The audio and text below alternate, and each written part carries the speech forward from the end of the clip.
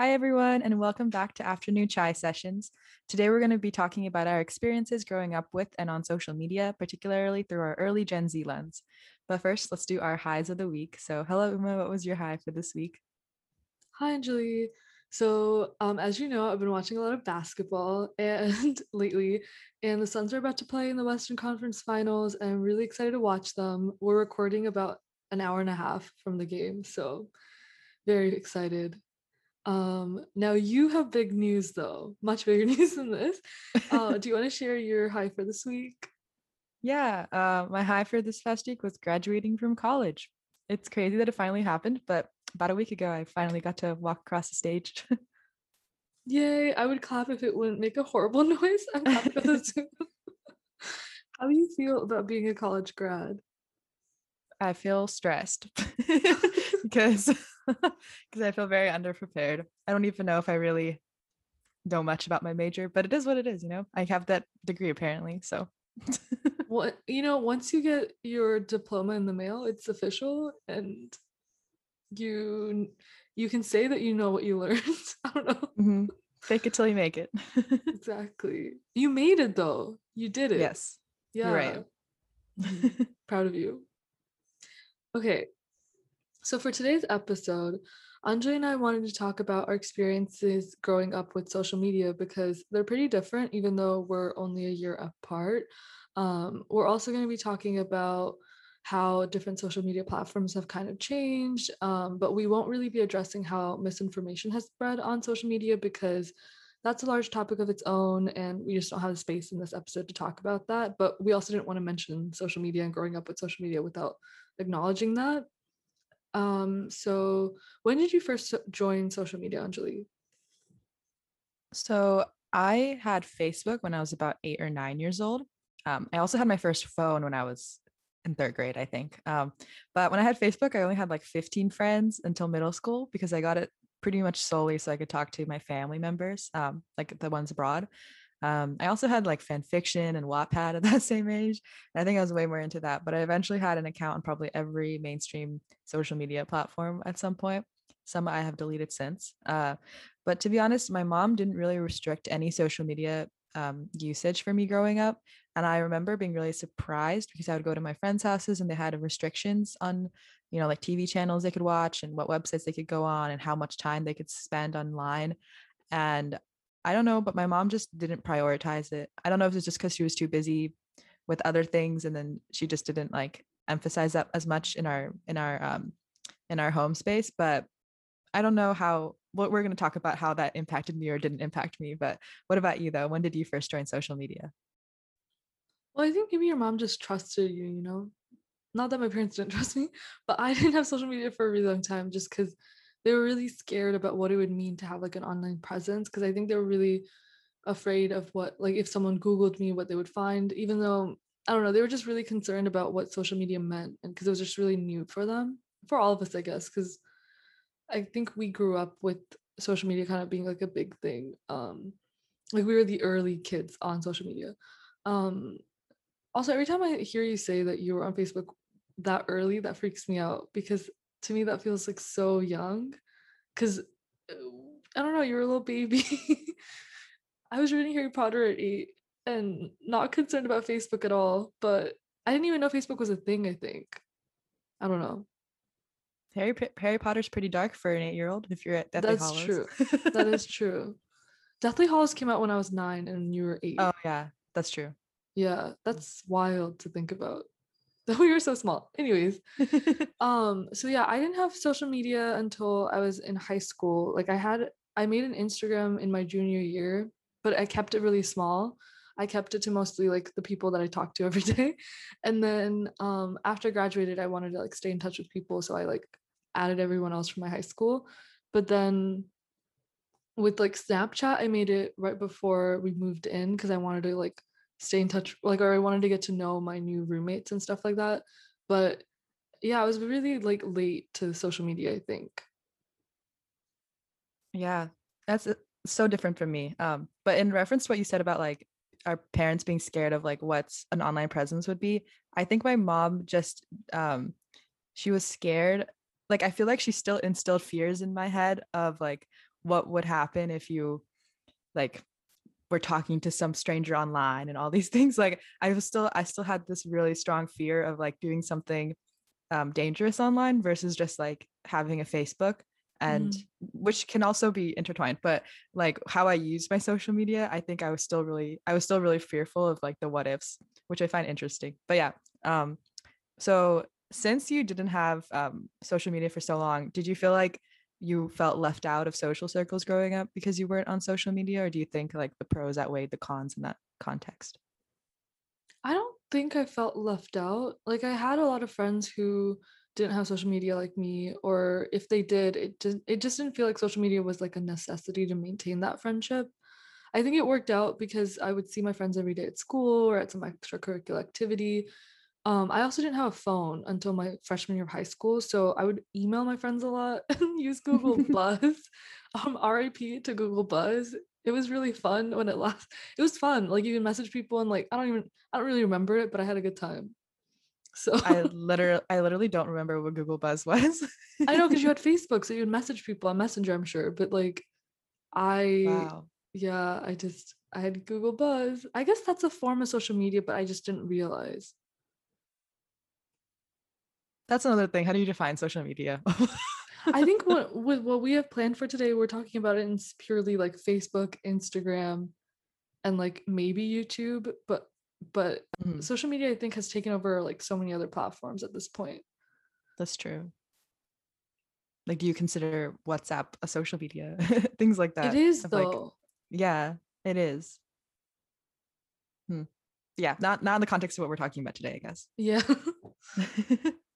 But that makes sense. I also feel like I had a lot of friendships with people like you back in the day, so I definitely put effort, like extra effort, into talking to them online somehow outside of like text message. Um, and to be honest, I don't think having social media helped me feel more included in social circles, because I feel like you can still feel isolated in some other way in a social context, you know? Um, Yeah. I also don't think it was as necessary to be able to communicate online when we were younger in order to make friends. Because, like you said, like you see each other at school every day or extracurriculars. But in high school and college, I have no idea what my social life would have been like if social media wasn't as prevalent in how we communicated with each other and saw like what was going on in each other's lives. Also, like I think Facebook was something we used so much for sorority things just to communicate with each other. So I think, well, by the time we got to college, like social media became so important, I think, in just daily things. It's just the way True. that it evolved. Okay, so I'm going to bring up something from Gia Tolentino's book, Trick Mirror, of course. So in the essay, The Eye in the Internet, she says, selfhood buckles under the weight of this commercial importance. And by commercial importance, what she means is how in present day, we as a society pour billions of dollars into social media platforms to communicate who we know, who we think we are, and who we want to be. And social media has slowly turned into a necessity, like I was saying. So just, like even LinkedIn, you can't network like without LinkedIn, but LinkedIn has turned into like a social media platform too. Um, and like Geo brings up Goffman's theory of identity and how identity is a form of performance, and offline our audience is always shifting, like depending on what group setting we're in. But we can also be performing to an imaginary audience when we're alone, which is kind of something I think we brought up in the male gaze episode because we're always thinking our imaginary audience as women can be the male perspective, but online our audience is ever present, so we're always performing to this group of people that we think are looking at what we're doing online even though we don't see them. And I guess my question for you is, because you had social media from a really young age, do you feel that it's changed how you present yourself and how you perceive your own self? It's a loaded question. Such a big question. I think so, but I can't put a finger on it. I don't think I heavily started caring about um, my social media presence until high school, and I really started in college. And I don't like I only started purposely taking pictures for the sole purpose of posting them online in college and not anytime younger. And I feel like that was a turning point where my how I perceived myself and like the curated aesthetic of my social media took over my experience with it and like how I was spending my day-to-day life. But what about you? Yeah, I think I don't know. I mean, I didn't have it until like pretty much college, but I agree. I feel like I didn't start taking pictures specifically to post until the end of high school. I do remember being relieved when I was in high school that I didn't have to worry about presenting myself as someone doing cool things, or like I didn't feel like I was obligated to do quote unquote cool things because I felt like I had no place to like show people what I was doing. So I was content with what I was doing. And I felt that like I didn't have to have people from my high school like dissect what I was doing. And I liked having that barrier. Um, but then I guess in hindsight, I'm realizing that what I was relieved about was the fact that I didn't have to perform an identity of who I am online. But like you were saying, I did face that in college, and I still struggle with it, with thinking about who I'm presenting on myself as on social media and making sure that I'm being genuine. But what does it even mean to be my genuine, authentic self? You know? Mm, totally. Um, I would say I guess like the one thing from like a younger age is like the idea of followers. I feel like that like who has a ton of followers and like who's actively spending time looking at each other's social media. I think that that as a concept was something that was instilled in me even in middle school. So I think that's like the main thing that was different was like seeing other people's Instagrams or Facebook or like Ask FM or something like people were interested in, like popular students in your class or something. I feel like that part of social media and how you're like looking at yourself if you're like a cool person or not, that was still something that I think was on my mind a lot in middle school. But even then it was way less in terms of like it was more about how I was perceived in comparison to others versus like my own portrayal of myself online, which I think that was more like the main point on my and that I was thinking about all the time in college, like you were saying. um yeah. That makes And so much sense. yeah. I think this is like something that I didn't think of until you were talking just now. You know how like I don't remember when we mentioned this, but I did say somewhere that I always had a feeling that I wasn't like I never felt like I was fully accepted by my peers, partially because I was Indian and partially, but and I just kind of like threw myself into just like school and like finding my identity through that.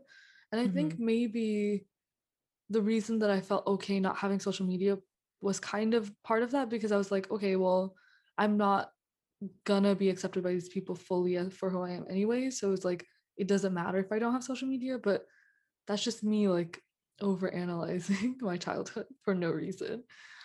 But yeah, so it's because you're right, like follower count and everything, like that's something that we still think about, you know? Hmm. And as not as much, I'm like trying to move away from that, but I did face that in college where I was like, what does it mean that I'm coming in from high school with so many followers and this many posts? Like when other people were posting like very nice feeds and stuff that I just didn't have coming into college.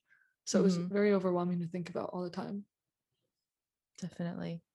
Ugh, it makes me sad thinking about how much brain space this has taken up growing up. um, Yeah. but speaking of thinking about like speaking of how we're presenting ourselves online, I feel like we were also heavily impacted by the pressures of photo editing. And I think we both really tried to shy away from like extreme changes because we talked about how it feels weird to not recognize yourself online, you know? But when Mhm. others edit themselves, it creates it I think it also creates this false image that we're all subject to seeing on our home pages. And it's a bit sad because you can still internalize it even though even if you're consciously aware that it's been edited or if it's not something that's like coming to your mind when you're scrolling and seeing a post. Mhm. Yeah, and I think about editing too. I think for us, I feel our editing is limited to throwing on a filter and just making Hmm. sure the photo looks good itself. But Hmm. I know there are people that really edit their smile, they whiten their teeth. And I think it's just like a way to just highlight your own insecure, like you're constantly picking apart your own insecurities without even really recognizing or coming to terms with that. Hmm. But I don't know. I feel like there's nothing new that we can add to that because how can we fix something that big. Because in order to address social media's flaws, I think we have to address why we have those insecurities as a society. And those are just like socially set standards of beauty. And then that's a whole journey. True. And I guess also influencer culture is so interesting to think about because Mm-hmm. I feel like for us, we're just creating this like image for people that we see in our regular lives. Like that's those are people that see us in person later on. So that's different. But then these influencers are catering to an audience that's just so huge and vast, and they might never see them in person. And they're creating a persona online that feels genuine. And I've been watching a lot of vlogs in the pandemic, and I realized that a lot of these creators are just well, all of them are creating a piece of they're just sharing a piece of their lives on YouTube. They're not um sharing everything, and that's fine. They're not obligated to share everything, but they're editing their life to look so aesthetic, and they're editing their clips in to make it seem like it's their real life when it's not. They're just choosing what they want to tell when they're sharing. It's like they're creating a movie of their own life, and they're um editing clips in that would fit the story that they want to tell and the kind of identity that they want to present. And they're quite literally marketing their own identities. And the more approachable and they're more authentic they seem, the more likely they're about be able to build their own audience and get bigger deals. So, and they're also young, and I feel like they're always changing and growing. So the way their identities change is like kind of recorded, and how they feel like presenting themselves is all recorded and accessible to everyone to see. And I don't know, I remember I felt really discouraged when I was watching a college vlog, and then I was like, wait, she's not sharing everything that she wants to share. She's not sharing everything in her life. She's just sharing what she wants to share. So I don't know if that was a long ramble. No, but it's so true. I think I definitely spent so much time in my childhood watching other people live their lives through my screen. And I feel like because, like you were saying about how young they are as influencers, I feel like because of their young age, sorry, we often find out about their individual issues and um, circumstances growing up with like that pressure to fit a specific image while growing up online, but like after the fact. And then at that point, it's too late to try and make a difference in their individual lives and like helping their mental health and all these things. And they've also already impacted thousands of kids' lives with their altered um, curated content that they're putting online. And that discouragement that you felt, like there are lots of kids who still feel that way without like that self-realization of this is only so much of reality. Yeah, I think I'm really grateful that we grew up on early YouTube. Shout out to Ryan Higa and Jenna Marbles. Anyway, I feel like we can't finish our conversation without talking about The Social Dilemma, which is a documentary. We spent a lot of time discussing our individual choices, but we haven't talked about how often those choices are made for us by the algorithm. I haven't seen the documentary yet, but I know you have. So, is there anything you want to highlight from it? Yeah, so I watched a documentary a couple weeks ago, and they definitely talked about a lot of stuff that I think we're all really aware of as Gen Z kids. But they mentioned some statistics that I think I was already aware of that made me really sad to be reminded of, like the fact that instances of anxiety and depression skyrocketed with our generation, starting around the time that social media became available on mobile devices. But it's terrifying to see how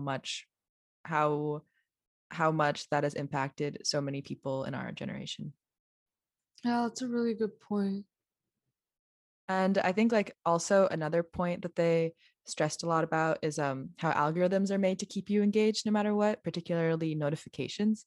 They even had this set up in the documentary, kind of like when you in Inside Out, when the the different emotions within the main character are pulling strings to make her act a Yeah. certain way.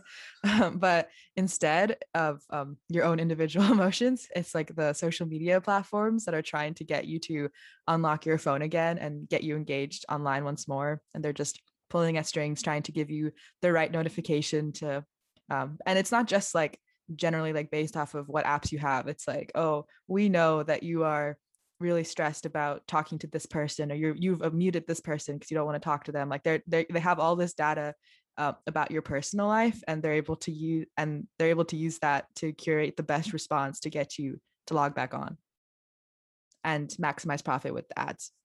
That's ridiculous. But I mean, I know we all experience that because I remember even like really recently, I noticed that with ads all the time. Like I saw an ad on Instagram for these really cute green pants, so I clicked on it, and then I realized that the website was a fast fashion company. So then, shout out to I think it's called Good on You, a website where you can literally look up what brands are or how sustainable they are. So I looked up this company because I hadn't heard about it before, and it was like marketing how it was really sustainable. It's called cider. Don't trust it. It's not really sustainable. And then I looked it up on that Good on You website, and they were like, it was like negative negative points. It was really bad.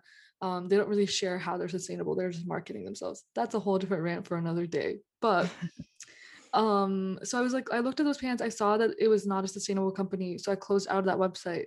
I opened that website on my Safari, so like on my computer. So I saw it on Instagram, but I went online to that website on a separate device.